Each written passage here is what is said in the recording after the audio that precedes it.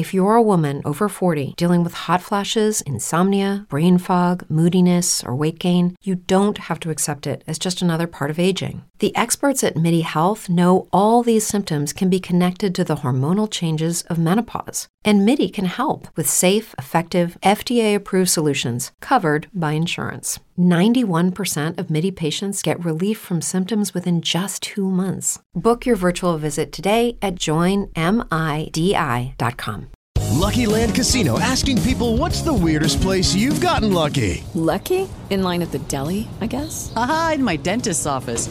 More than once, actually. Do I have to say? Yes, you do. In the car before my kids' PTA meeting. Really? Yes. Excuse me, what's the weirdest place you've gotten lucky? I never win and tell. Well, there you have it. You can get lucky anywhere, playing at LuckyLandSlots.com. Play for free right now. Are you feeling lucky? No purchase necessary. Void where prohibited by law. 18 plus. Terms and conditions apply. See website for details. You are listening to the IFH Podcast Network. For more amazing filmmaking and screenwriting podcasts, just go to ifhpodcastnetwork.com. What is it you want, Barry? What do you want? You want the moon? Just say the word and I'll throw a lasso around it and pull it down. You want answers! I want the truth! You can't handle the truth! I see dead people. All I know is that first, you've got to get mad. You've got to say, I'm a human being. God damn it. My life has value. Filmmaking Conversations with Damian Swady is part of the critical conversations currently taking place across the film community. The podcast reaches out to the next generation of filmmakers who continue to look for inspiration and guidance. Remember to hit the subscribe button and leave a comment in the comments section. Share the podcast with friends and family, and have a great day. And now, over to the host of the show, Damian Swady. Today on Filmmaking Conversations, I'll be speaking to Joe Keenan. Joe joined the staff of the sitcom Frasier as an executive story editor in 1994. During his 6 seasons on the show, he rose through the ranks from executive story editor to executive producer. Keenan won 5 Emmy Awards during his time on the show. He was nominated for Outstanding Writing in a Comedy Series 5 times. He won the Outstanding Comedy Series Award 4 times for his work on the show. He also won 2 Writers Guild of America Awards for his work on the series. Joe is an outstanding writer, and growing up I was glued to the screen when Frasier was on right here in the UK, Fridays on Channel 4. It was fantastic talking to Joe, and I was taken aback finding out that Joe also writes for musicals, some of which you can hear in this show. So here is my filmmaking conversation with Joe Keenan right here, right now. You've done a lot of work, so many great things you've been a part of, and before that, as far as I'm aware, you also had been a part of musicals, something I've been involved in myself, so I have a certain amount of knowledge about that. Stage or film? Stage. Oh. Stage. Windsor and Guildford and a few other places, where I performed. But so you've been involved as a performer, not as a writer or a lyricist or composer. Oh no, not performer, strictly performer for musicals. I wouldn't know where to start on the other side of things regarding musicals. I really wouldn't know. But how did you performing in them as a kid, and when I was in high school and college, and still a boy actor before you had to choose whether you wanted to be an actor or a writer and devote yourself to which one professionally. And I didn't think I had it to be an actor, but God, did I enjoy it during the years where you could still do it as an amateur way. I remember doing musicals, doing the Fantastics and doing the Apple Tree and How to Succeed in Business and shows like that in high school and college. Such fun. Excellent. So why did you choose writing over performing? Because as a writer, nobody could stop you from doing what you wanted to do. True. As an actor, you were beholden to somebody else giving you a job before you could begin to exercise your craft. You can't sit in your living room and play Hamlet. You can, but it won't do you much good. Whereas if you want to write a play, you can write that play. You can write as many plays as you want. and perhaps nobody will want to put them on. But meanwhile, you are practicing your craft, you're learning, and you're getting better. Very true, very true. I must say, it's slightly different for me now and many people listening. There's like screenwriters and cinematographers and video editors and things of that nature. And if you're not acting and you're behind the camera, you've got so much more of a chance to improve and work on your craft without having to kind of wait for an agent to say, here's a casting or an audition for you. And then for you to potentially get a call back and potentially get the job. So I completely understand what you mean. I also marveled. I know many, many stage actors, or some of my dearest friends, like Harriet Harris, who played B.B. Glazer in Frasier, is one of my best friends. And I'm always marvel at their ability to, you know, work and work, finally get a job and get into a long run and then have to do that part for a year and a half. And the discipline it takes to, you know, to go out there and play the same role or sing the same song every night for a year and a half and on Broadway. And that's the pinnacle of it. But I never imagined I would have the patience on board after a couple of, you know, weeks or months into a run. That's true. Such discipline to go out and give 110% every night is something else, isn't it? Yeah, and such respect when you see it. One of my greatest evenings in the theater was I saw Patti LuPone in Anything Goes in the late 80s, and it was a week before she closed, and she'd been playing it for a year, and she gave an opening night performance. And I respected that so much because I've seen people, you know, 6 months into a run kind of walking through it. But when you say you had to choose between writing and acting, what was your schooling like, and how did you get into the industry? Well, my high school was a Jesuit high school, which found fame in the film Spotlight. Did you see that film? No, I haven't seen that one. It won the Oscar. It was a film about the investigation into priests abusing young men in Boston in the 70s and 80s. And it was set at the Boston Globe, the newspaper that was directly across from my high school, which was something of a hotbed of such behavior back in the day. But it was also a wonderful Jesuit high school where theater was having a particular renaissance at that time. A lot of people converging in their teens who would go on to have careers. Then I went to Columbia undergrad and dropped out after 2.5 years because they didn't have a writing major, and I was very interested in becoming a writer. And it was at that time in the late 70s, there was no undergraduate program with an emphasis on writing. You were in fact limited to how many writing courses you could take as credit towards your English major.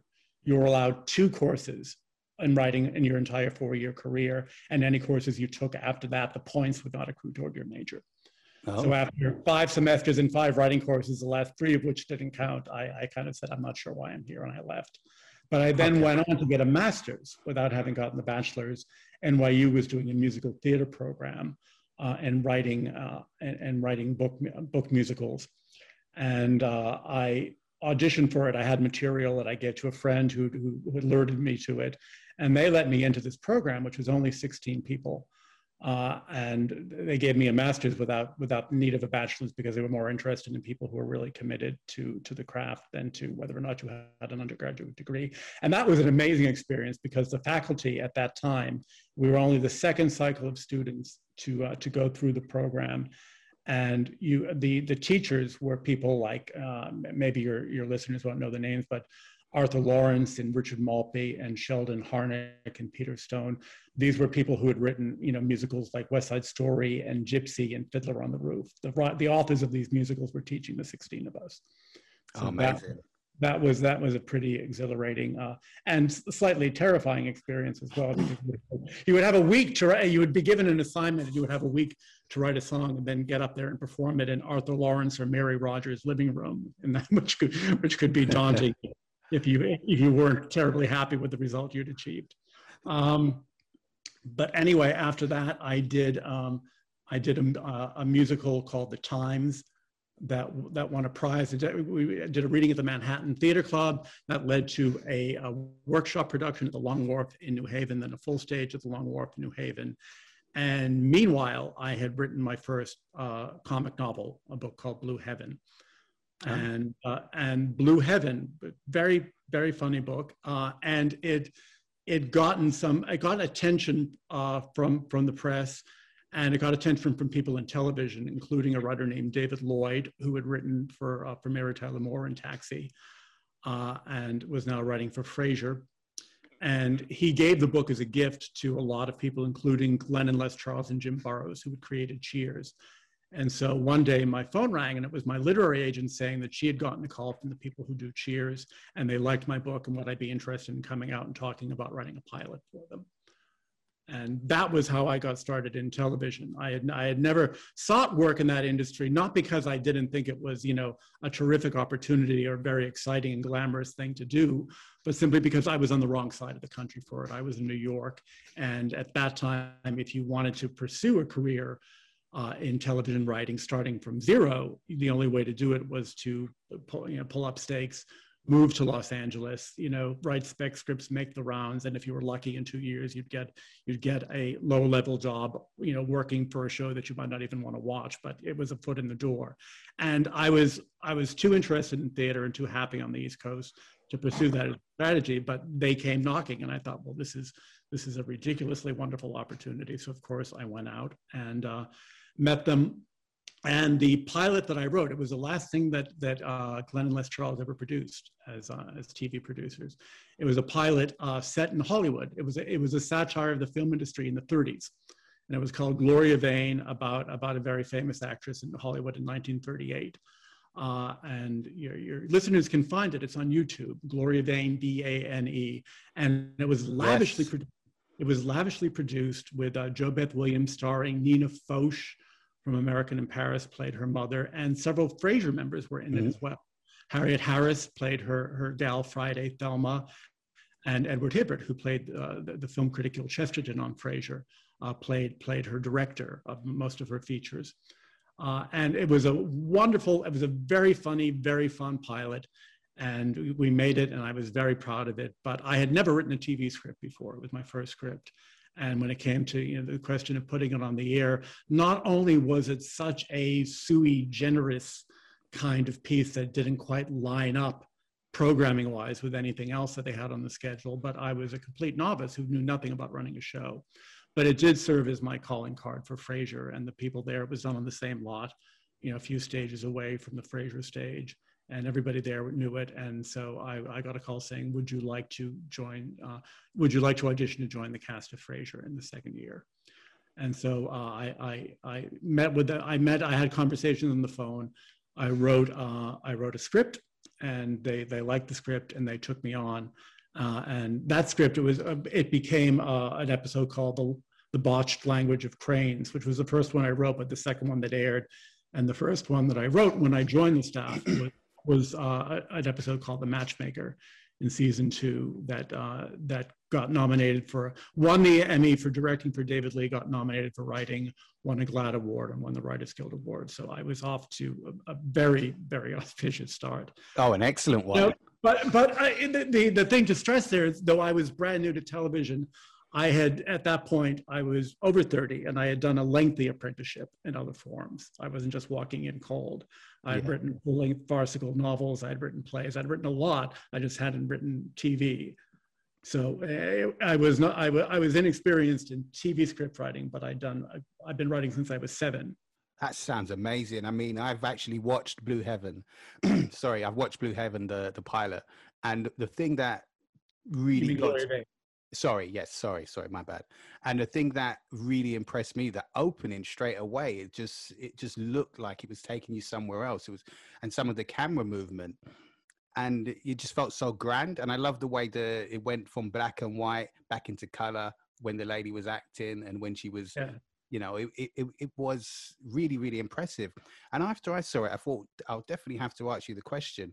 I know you've mentioned that it wouldn't fit into certain programming at certain times, but were there any other reasons? And do you think there might have been a reason for that show to be put on another time, for example, because it felt really, really good to me? It felt really, really good to me, and people have, I'll tell you a funny story about it. But people have suggested, that it might still be revived and go on someplace else.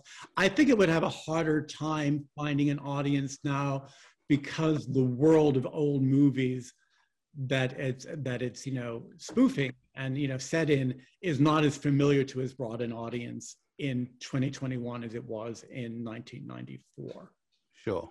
That period was comparatively recent. In fact, the period in which the film was set was not much, was not much longer ago in 94 than 94 is now. Yeah. So I think, people, it's very what they would call niche. It did really get resurrected once. I had a lunch once with Kathleen Turner, and she was thinking of doing a multicam sitcom, and she somehow or other she'd been slipped a copy of Gloria Vane, and she decided that was what she wanted to do. But at the time, I was under contract to Frasier, and I said, well, the people who did Frasier would have to approve it, and they might be leery because that pilot already failed once, and they had just had another show on the air, I think the first that they had produced since Frasier, a show called The Pursuit of Happiness, which hadn't gone over as well as they'd hoped, hadn't quite gelled as much as they'd hoped, and had only lasted half a season before being yanked. So I said to Kathleen Turner, they might be very leery given the show's history of risking another failure.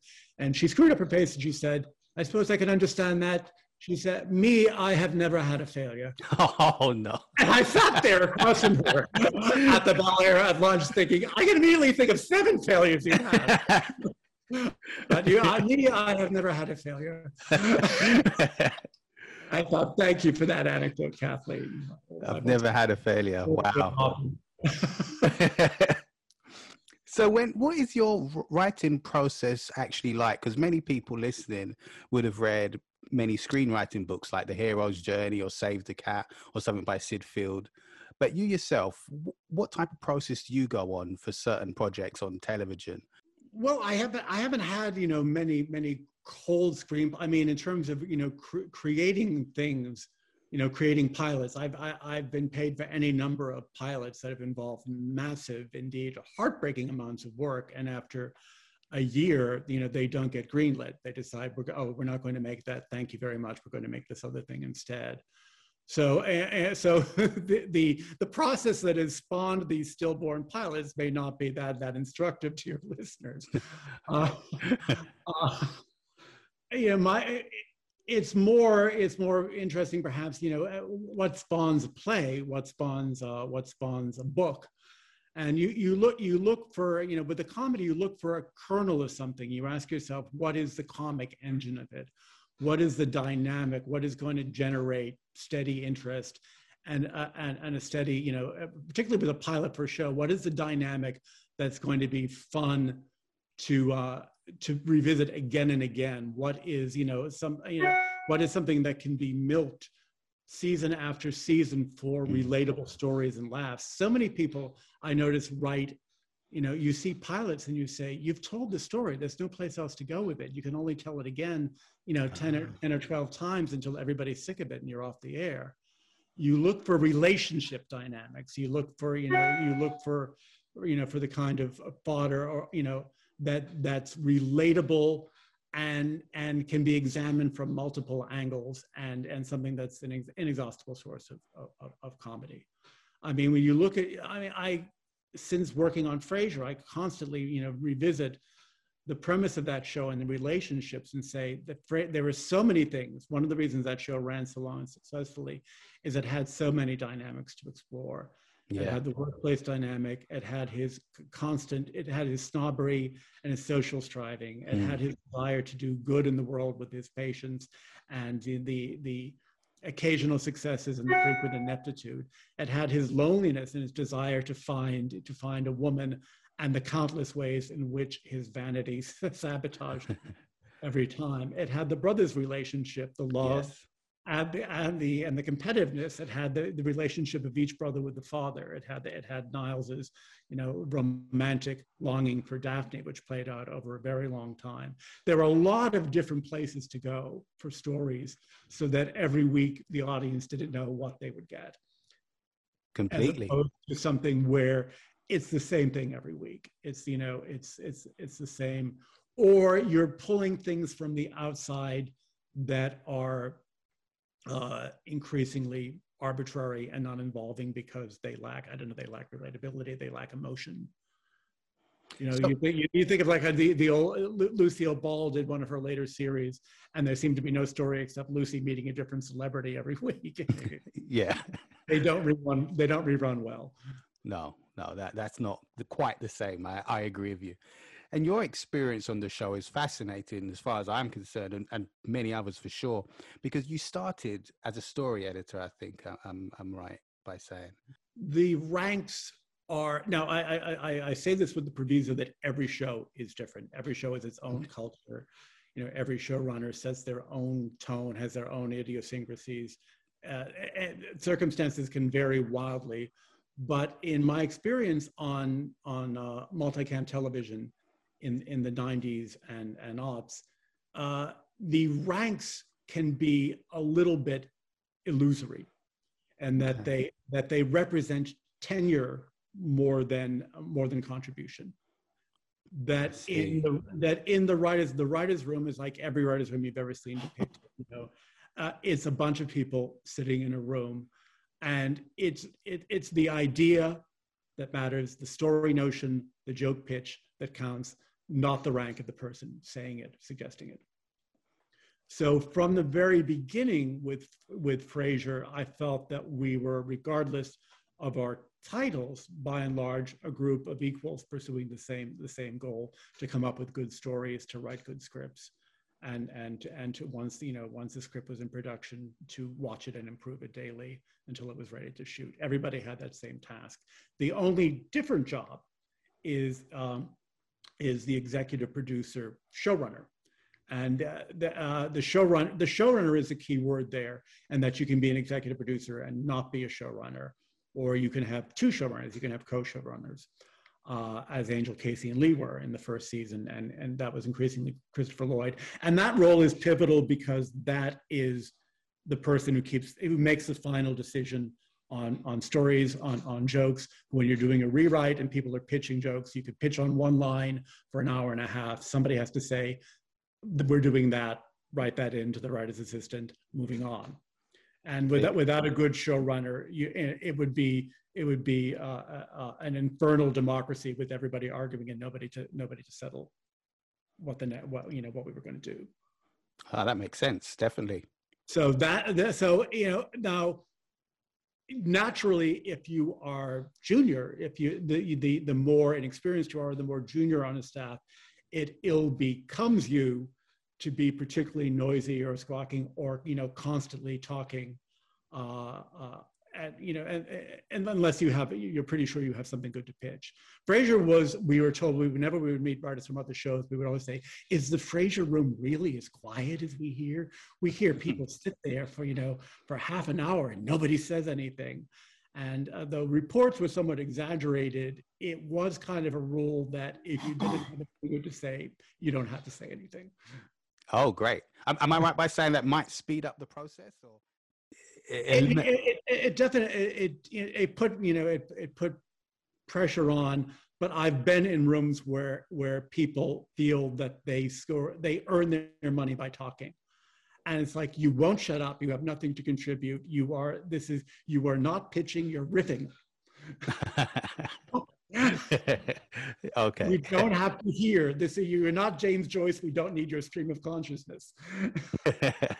That's great to hear, because I thought in a writer's room, everybody's trying to get their bit in. Can be. I mean, when I knew a few people before I'd gotten into television who had worked in TV, and the picture they painted was of a very cutthroat environment where everybody was, out to do everybody else in, everybody trying to get their material in and to undermine everybody else.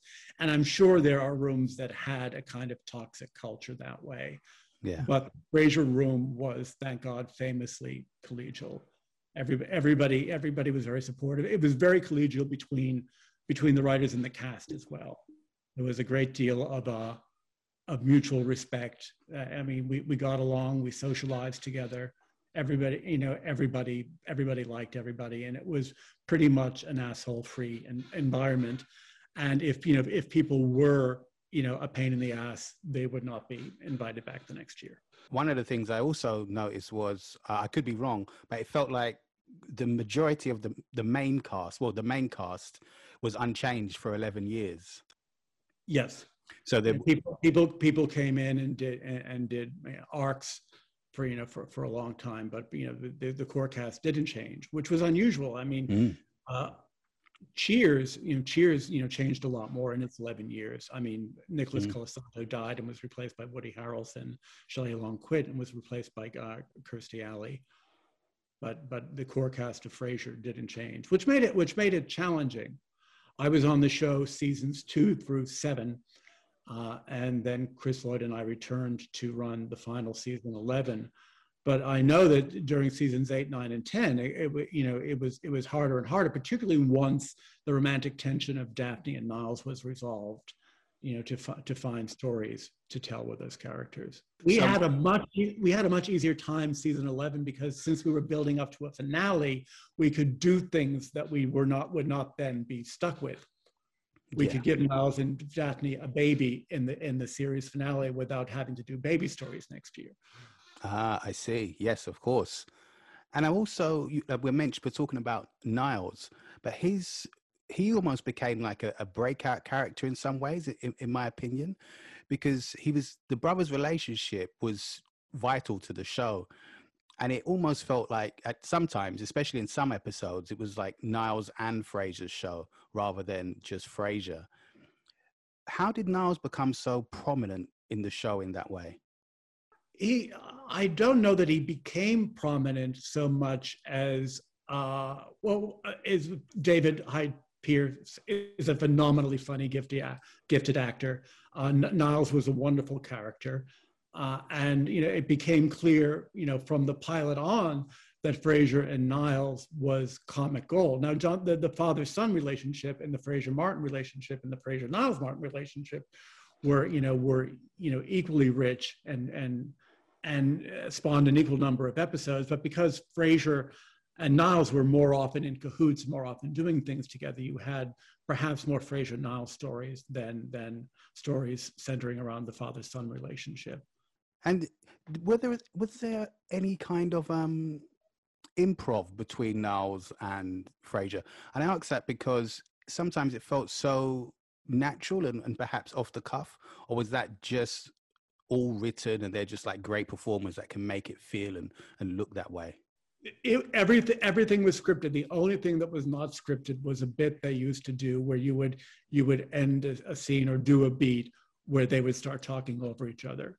And at that point, we just say, you know what your viewpoints are here. You've each had a line. Now start talking at the same time. And that they would riff. That they had no trouble at all expressing themselves as the characters as They said, I think in the script it would just say they go into an overlap. Oh, I see. But those were the only things that, as a rule, were improvised. No, it's not to say that that they might not suggest. Not so terribly often a line, but a suggestion of the direction of a line, or it would be nice if there was something saying this here, and we'd go back and put that in. So why did you leave after season 7? Have you thought of upgrading your cinematography game? Would you like to have an ASC cinematographer mentor you for free? Join veteran cinematographer Suki Medenzovic, ASC, Disney, Pixar, FX Networks, Netflix, American Horror Story, as he teaches you how to create beautiful images using 3 lighting techniques he has mastered on film sets over his 30-plus years in the film industry. Each technique uses basic, low-cost lighting equipment so that anyone can achieve beautiful visuals no matter your project's budget. If you want to take your cinematography to the next level, visit filmmakingconversations.com to sign up for instant access. If you like this podcast, share it with friends, leave a comment in the comment section, and hit the subscribe button. Well, at that point, I'd been on it for 6 seasons, which is a long time, and Chris Lloyd had been on it for 7 seasons. And there was a sense that it was, time to try something else. And I was afraid of only doing that show ever, and I also was afraid of the show losing its bloom a little bit. That I didn't want the show to stay too long at the fair and go into a kind of not decline, but diminishment that I had observed in a number of shows that ran into season 8, 9, and 10 and beyond. I worried personally about being able to find, enough stories, enough fresh stories, enough things we hadn't done, and not feel like we were just repeating ourselves to diminishing returns. And because they wanted the show to run, Kelsey had signed, I think, for another 3 years. And we thought, well, at some point, you have to get off the train and give other people a chance who might come in and have different perspectives on things to do with the show that you mightn't have done or wouldn't have occurred to you. And we had signed a deal to develop a new material. And so for that reason, we left. I mean, 6 years on one show is a long time. I mean, Angel, Casey, and Lee, who created the show, continued to oversee it, but they were not there on a daily basis, and they had gone off and pursued other things. They had done a show with Nathan Lane called Encore, and it was just time to give somebody else a turn at writing it. And it was very it was sad to think that we wouldn't be there for the show's final season. But then we did Frasier an enormous favor by producing a large-scale flop starring Alfred Molina called Bram and Alice, which left us available and return and co-run the show's final season 11, which was a wonderful season and one of my absolute favorite seasons on the show. The things we were able to do and the way we were able to bring the show to a conclusion that more people than not found very satisfying. So what was the show you worked on that allowed you to come back and work on the final? We did a show with Alfred Molina called Bram and Alice about a ne'er-do-well one-hit wonder novelist who there were echoes career-wise of J.D. Salinger, who after Catcher in the Rye never heard again. Somebody who'd written, a phenomenally successful book and had been at work on the other, for 20 or 25 years. But he was basically what they call a coaster, somebody who with one success parlays that into a life of cocktail parties and skirt chasing.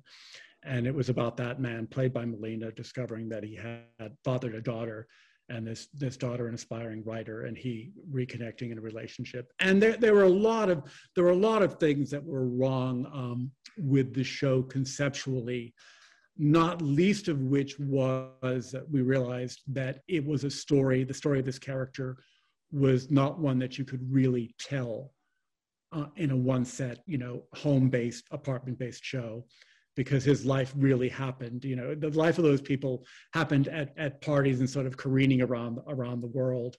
And at home, you could only do the before and the after. I see. So it was, it was not as well thought out as we'd hoped. And I mean, it was a flawed show and an idea that was worth revisiting in completely different form. And another project, at some point, but didn't gel as a sitcom. But it was a chance to work with Fred Molina, who was a wonderful, wonderful guy. Roger Bart was in the show. Katie Finneran, who'd done a Frasier or two, was also in the cast.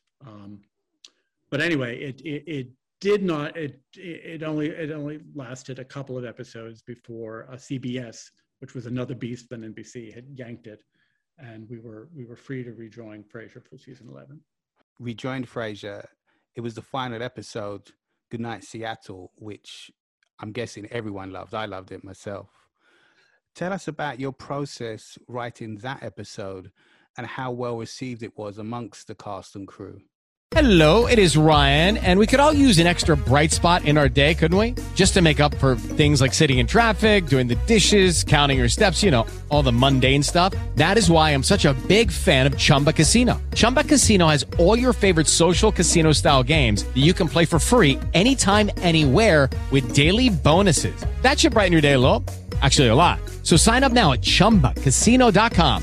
That's ChumbaCasino.com. No purchase necessary. VGW Group. Void where prohibited by law. See terms and conditions. 18+. Hey guys, it is Ryan. I'm not sure if you know this about me, but I'm a bit of a fun fanatic when I can. I like to work, but I like fun too. It's a thing. And now the truth is out there. I can tell you about my favorite place to have fun. Chumba Casino. They have hundreds of social casino style games to choose from with new games released each week. You can play for free anytime, anywhere. And each day brings a new chance to collect daily bonuses. So join me in the fun. Sign up now at ChumbaCasino.com. No purchase necessary. VGW Group. Void where prohibited by law. See terms and conditions. 18+. Well, we knew from the get-go where the season would end, and sort of looking at what is the last year of the show going to be, and where do you leave all the characters. We had decided a couple of things, before even returning to the room. One was that, and I think a pivotal one was that we had, in 10 seasons of Bad Dates, never seen Frasier fall in love. He was always chasing, Miss Right, who is Miss Right now, but he never felt for anybody the same thwarted, desperate, lovesick passion that Niles had for Daphne.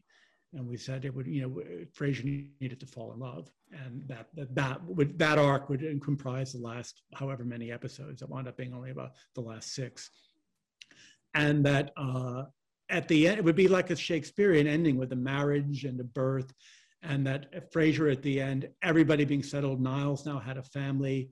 His father, Dad, would remarry finally to a character we had yet to create. It was wonderful. Her name was Ronnie. She was a lounge singer, wonderfully played by Wendy Malick.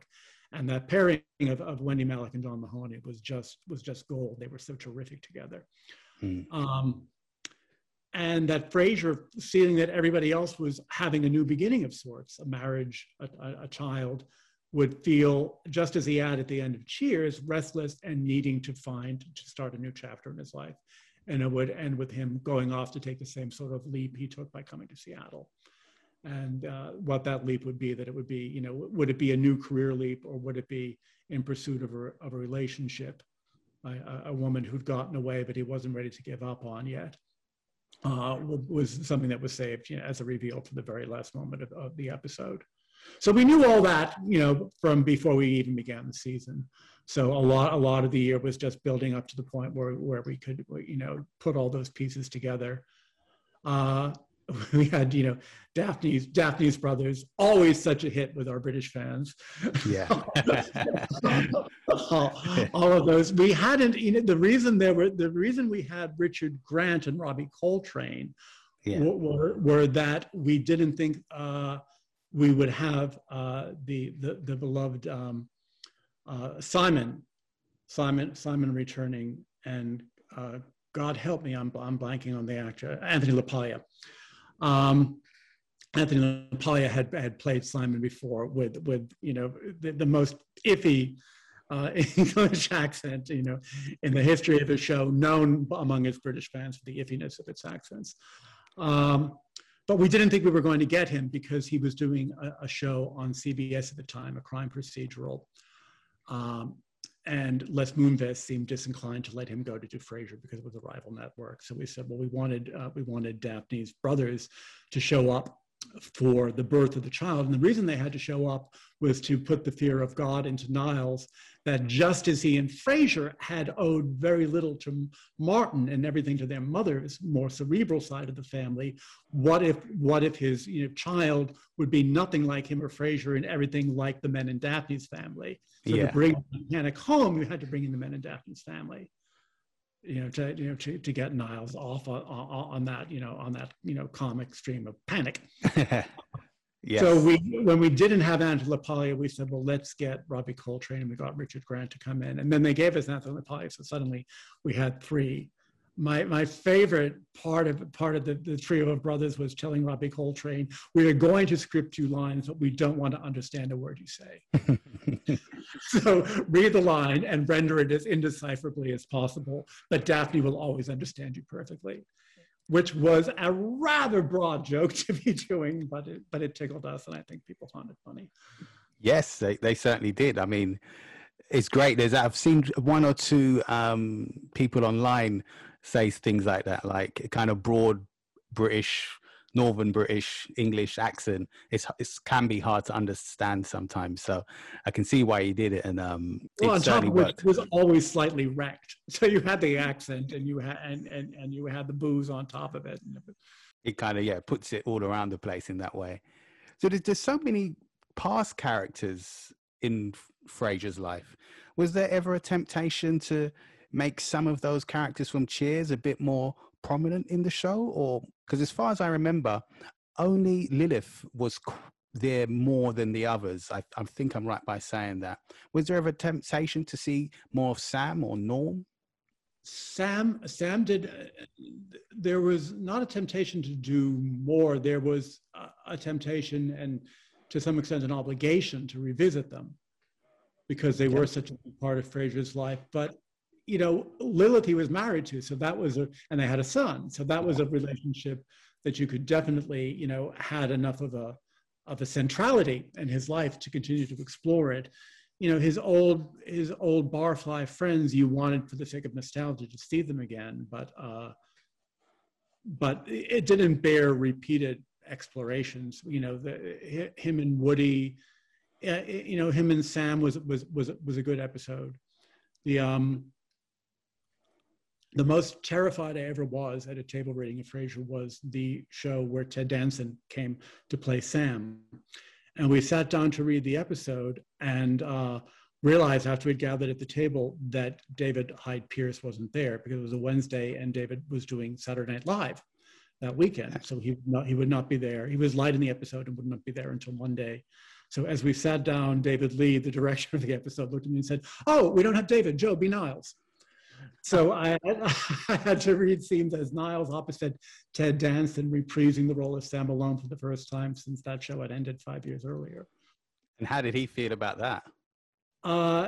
Ted was fine. Ted, I remember him being very muted at the table. Sometimes if people he was wonderful in the episode, but at the table, he seemed a little gun shy and so under-delivered everything.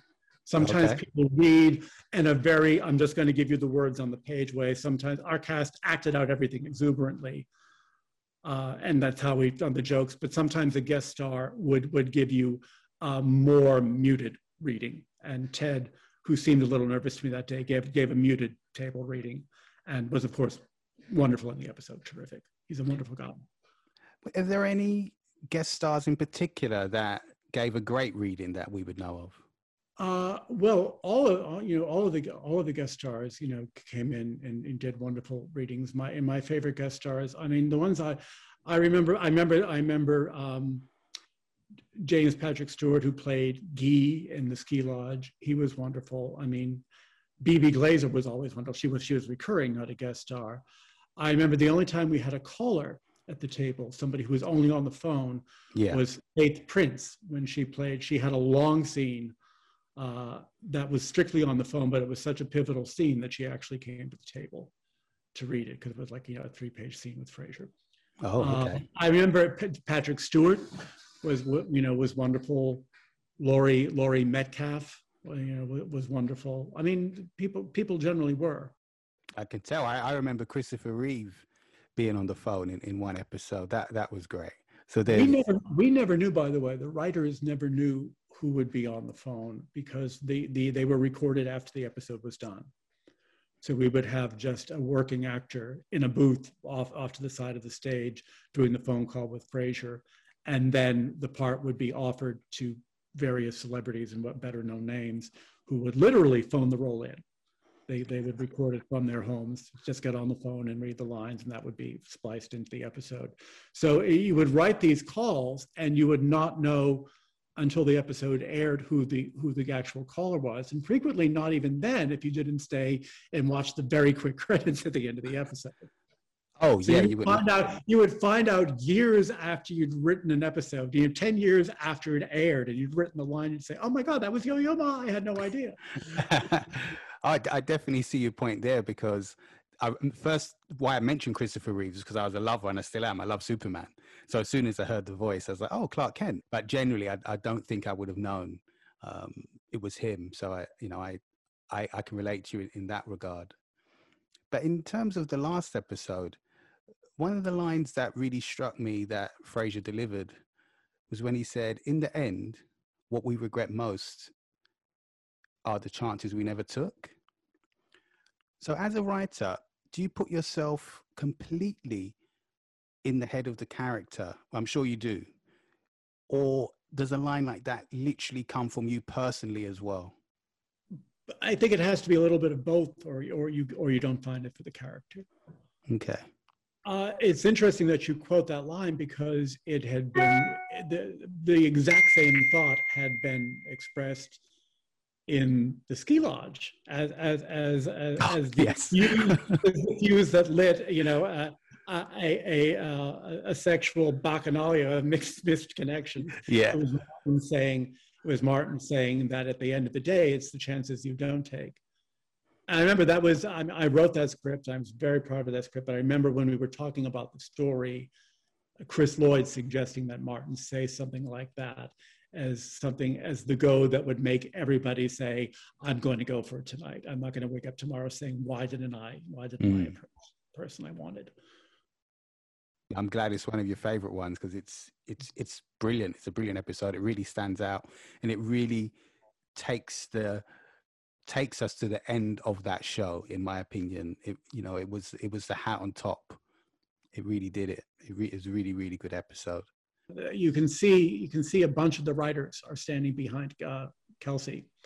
When he delivers that last speech, when he quotes the poem Ulysses in the booth at the end, I'm standing there, and Chris Lloyd is standing there, and Rob Greenberg and David Lloyd is standing there, and Maggie, and we're suddenly magically appearing station personnel standing there next to Jane and David.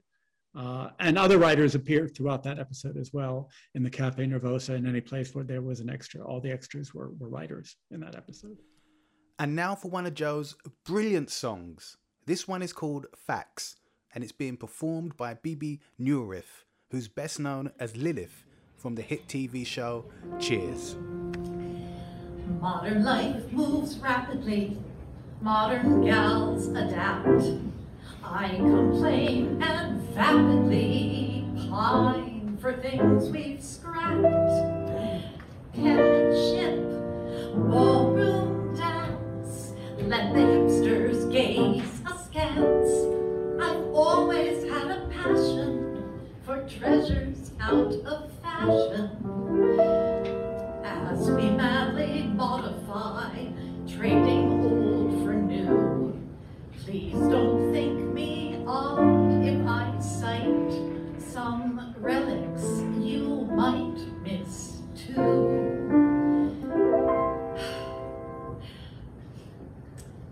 Remember facts, the little certainties that everyone believed. And when the facts would prove us wrong and make us peeved, we still perceived that they were facts. Now any fact that folks detest, they won't admit, however pressed. So facts that you can see are true, they say are dubious at best. And as you fight all night, the fight distracts from having to concede that people once agreed on facts. Remember news? The daily chronicles we'd follow and discussed. A few details of which perhaps we didn't trust, but not the thrust, 'cause it was news. But now the news is full of folks who deal in vitriol and jokes as they deride the other side for having lied or pulled a hoax. And as they gripe and snipe, I start to snooze and dream about my youth when people got the truth from news. I remember rules, even creeps and fools would follow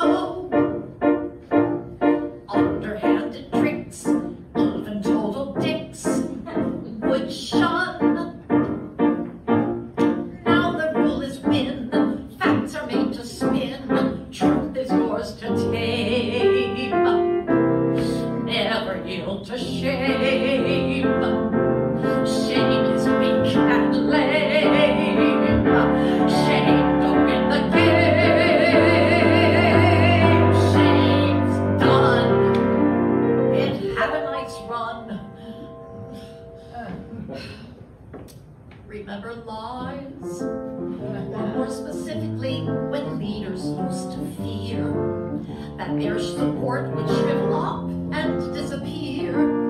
If it were clear, they told a lie. But now they know there's lots of news from which their followers can choose, and that, of course, they'll make the source that reinforces all their views. So now the liars never budge, because in the absence of a judge, the lies are true. And as for you, you're just a loony with a grudge. But when the facts that were correct become the facts that we construct, well then a fact is not a fact. So in effect, we're kind of fucked, because the rules are tools we never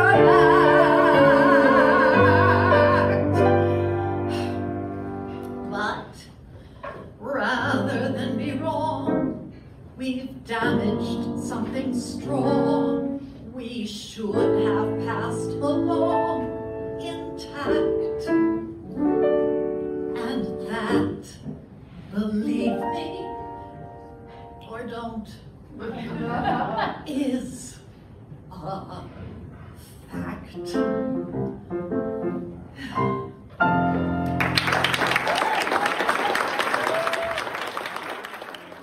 Remember rules, even creeps and fools would follow. Underhanded tricks, even total dicks would shun. Now the rule is win, facts are made to spin, truth is yours to tame. Never yield to shame. Shame is weak and lame.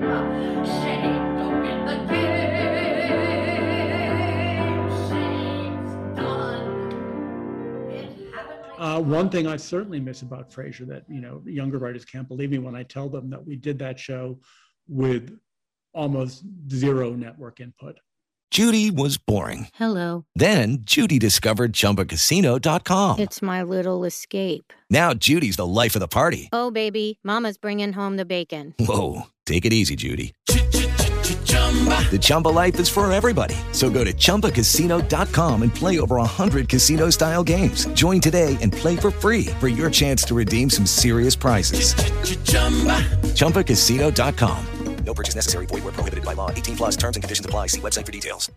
Now when you do something, they are breathing down your neck and micromanaging every single bit, you know, from the table, you know, through every run through to the shoot night. They are there and making, you know, making it clear who's the boss. They want this and take the, we decided we don't like that line, take that out. I mean, it's become so, it's become so unpleasant. I have no desire to, you know, to revisit that world. And that was, and Chris and I dealt with that on shows after Frasier. But Frasier, that the culture at NBC and Paramount at that time, they would, I think, I'm sure they were more present and, you know, for the pilot because it was a brand new show. But once a show was strong and up and running and the people knew what they were doing, they left you alone.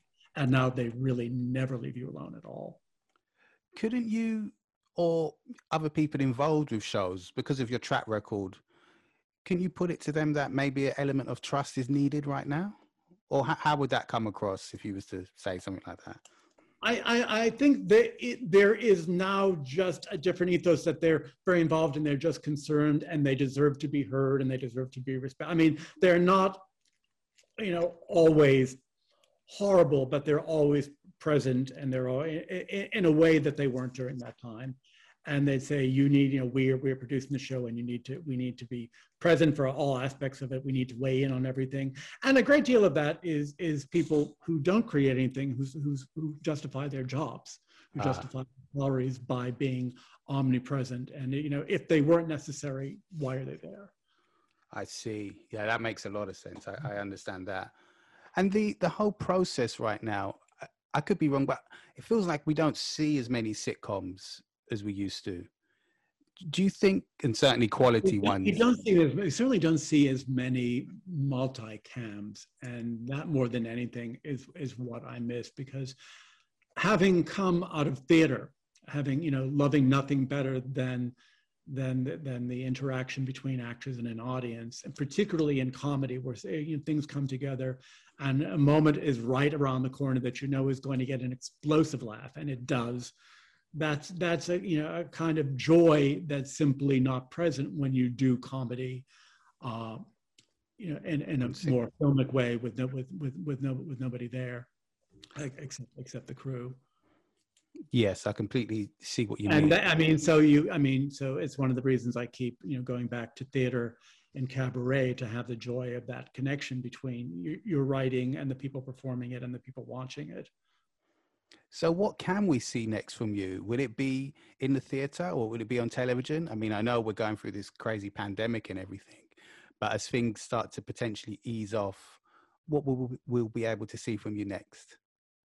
Well, it won't be that soon. I was very sad when the pandemic struck, because it was going to be a very big theater year for me. I had been doing for the prior year and a half a musical review called Everybody Rise, and it was a political review, and it was like Forbidden Broadway. It was an evening of show tune parodies about the state of the country and the Trump administration, because there was an impulse all across the theater to have a response to the insanity of those 4 years. And as somebody who loves writing lyrics and loves, and frequently wrote parody lyrics as the best way to write a song quickly for a benefit, for instance. Okay. I had a couple of political parodies that went over extremely well. And they were one-offs for annual benefits. But right after he got elected, the next day I said, these songs, I've written 2 of them, they need to become an evening, because there'll be so much to say. There'll be so much to write about. And it did seem the right format in which to say what a lot of people were saying and a lot of people had to say, but in a funnier and a very different way than everybody else was saying. Because you could write essays and you could write snarky tweets. Yeah. But songwriting was a different kind of response that was more uncommon and a more delightful release valve for you and for the audience. So I crafted this evening of show tunes, and it was like and because Trump was such a showman, he was such a showboat, he was making him a kind of vaudevillian song and dance man was kind of the right metaphor for his narcissism and his strutting. So he would, come out in his first song and sing the song from Chicago, All I Care About Is Love, became All I Care About Is Trump. I don't care about the common man, even not a fan. I can't deny, all I care about is Trump. I don't care about improving lives, never have, ask my wives. I mean, you would... Brilliant. you would repackage him as a snarling, narcissistic, spotlight hogging song and dance man through, and the entire administration as well. And that, we did that with a wonderful cast at a variety of cabaret venues, particularly Birdland in New York. Oh.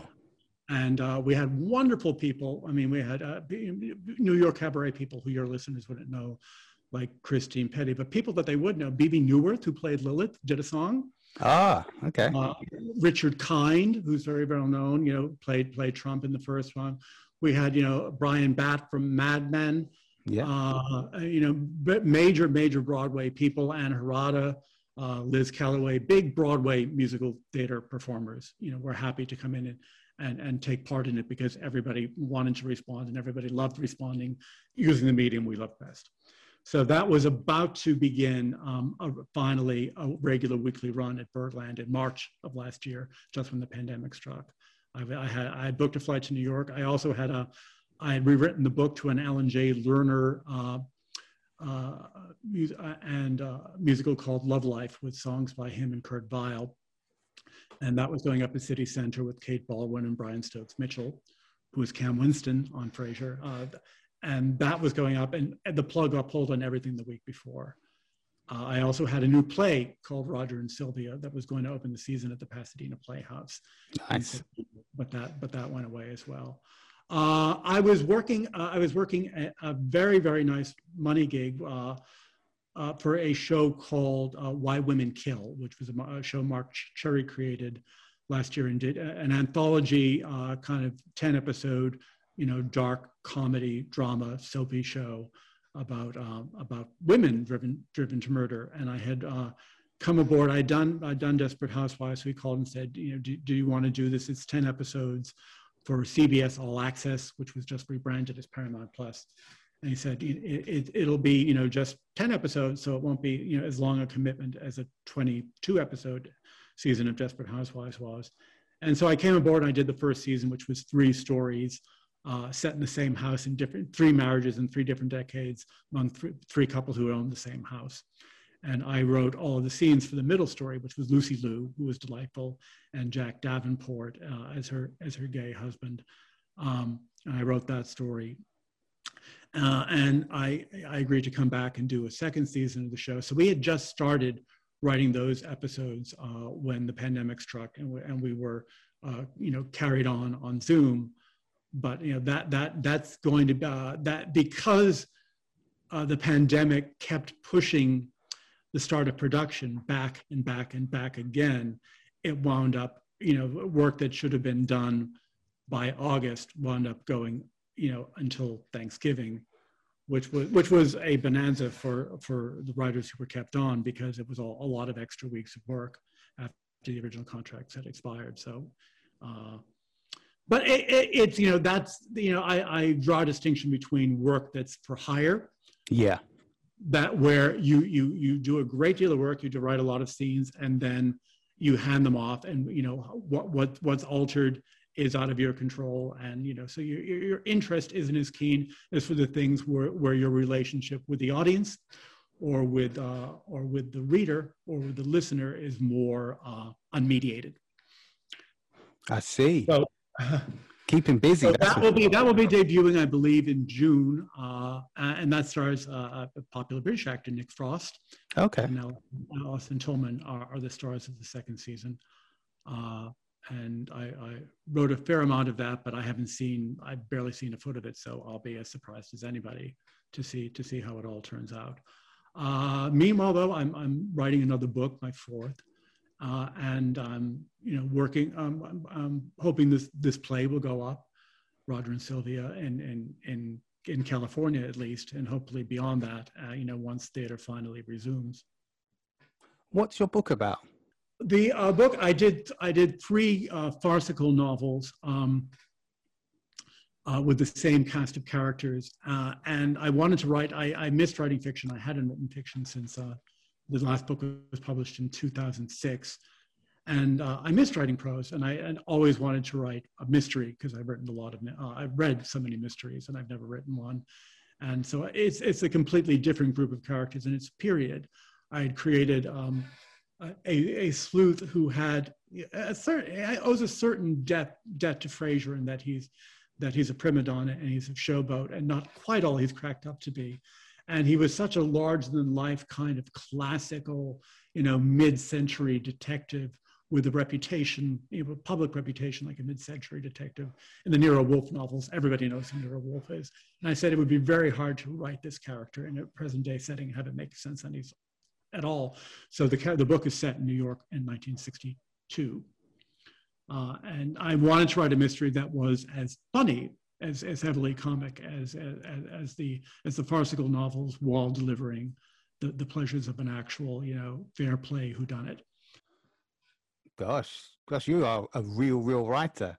TV, books, music, stage, musicals, cabaret. You was born to do it by the sounds of things, Joe. Well, whatever medium you're writing in, you do it long enough, and the other ones get tempting. You miss having an audience when you're writing fiction, and when you're working in theater and television, you miss being able to write something which will go directly to the reader with only a copy editor between you and your audience. That will make sense. I can understand that. I definitely can, and hopefully your show's going to be out next year when I'm in America, and I can watch it. I've missed going to the theater myself because of this pandemic and everything. So it'll be great, I think, for writers and actors and everyone to get back out there, and for people like myself who like to watch things, being able to go back into a theater again. Yeah, I would hope that the Playhouse is in Pasadena, and I assume I assume that their audience would all be inoculated, because the last matinee I went to, the median age was deceased. So I mean, I think their subscriber base is well vaccinated. So hopefully they'll be up and running in the fall or late fall. Hopefully, for sure. Hopefully. But Joe, thanks so much for coming on the podcast. I really appreciate it. And for you to take the time to speak to me and let me know about your process, how your experiences have been, how you started, and what's coming up next for you. We've come to the end of the podcast, and thank you so much for listening. I really enjoyed speaking to Joe, and I'm a great lover of Frasier, as you can tell. So it was amazing for me to get to speak to him about his process and the way he writes and produces. Now we've come to the end. Let's listen to another song from Joe, and the title track I truly believe in as much as I love the song. This song is called You've Gotta Have Art. Mean and morose. Am I cheerful? Not even close.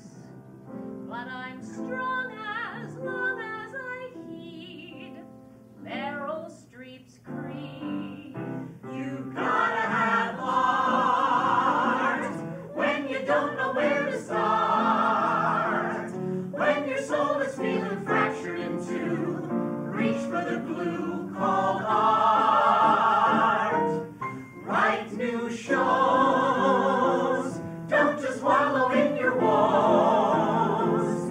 Take the things that make you frightened and pissed. Use them as grist for shows. You could write an angry letter to inveigh against a crime. But a song can say it better. 'Cause there's nothing like a rhyme To make complaining entertaining. Give us art. Make it sweet and true and smart. Spin a tale that's full of tears and guffaws, with just enough flaws to pick apart. 'Cause we love to judge art. When you're tweeting, nothing but barbs. When you're eating nothing but carbs. When you're griping, typing all caps. Honey, perhaps you need art. Though your tweets are very tart.